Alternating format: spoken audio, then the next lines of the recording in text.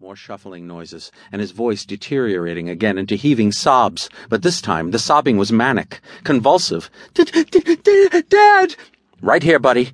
I kept reaching for him, trying to feel him. I mean, it was so dark that the only thing I could see were spangles of optical artifacts across my eyes like little yellow-blue flames. I can't see! I'm right here. I can't... Here! I'm right here, buddy. Follow my voice. I sensed his body odor and reached out. My right hand brushed the sleeves of his down coat, and there was a scream. I clutched at that coat and yanked him blindly into my arms and held him, and told him it was okay, it was all right. His body shuddered in my arms, tears coming in spasms. I want to go home. I'm here, buddy. Take me home. I will. Don't worry. We're going to go home. I kept murmuring, holding him, patting him. And I remember reaching up and blindly feeling the side of his face, and I remember feeling the wetness there. And for some reason that really got me. I'd never felt anything like it. Feeling those tears in the darkness really got to me. I'm here, buddy. I'm with you. It's okay. I'm going to get us out of here. Jacob had never been real happy with the dark, but back when he was 2, he had been positively tortured by that classic aversion to dark rooms that seems to afflict most toddlers, that first budding realization that the world is not all breast milk, coos, and Pampers. They say a fear of the dark is a fear of losing control, or a fear of the unknown, but I've always thought, with children, it's a primal fear of being taken away. Think about it. All a baby knows is what his senses tell it.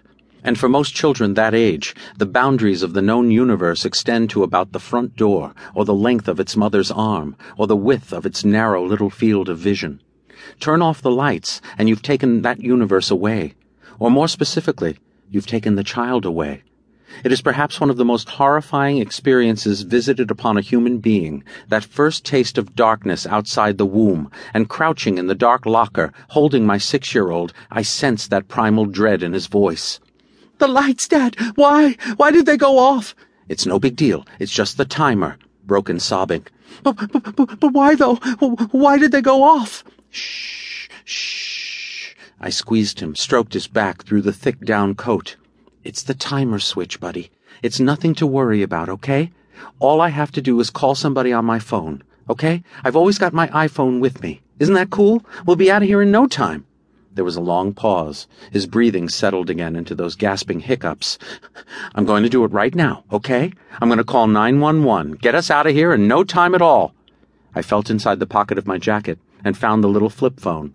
I pulled it out and blindly thumbed the display button. I found myself silently praying for the first time in years that it would latch onto a cell. I looked down at the screen. Next to the little AT&T legend stretched a black dotted line. No fucking bars. My heart sank. Is it working? Jacob's little voice was splintered with emotion. Just a second. Dad? Nothing to worry about. Just looks like the batteries are a little low. I shook the goddamn thing, like that was going to help. Piece of shit phone. I could tell by that horrible flat line that we were screwed. Fuck Steve Jobs. Maybe the thing was shielded by all the iron around us, not to mention low on batteries, and basically we were a lot further up shit creek than I had estimated.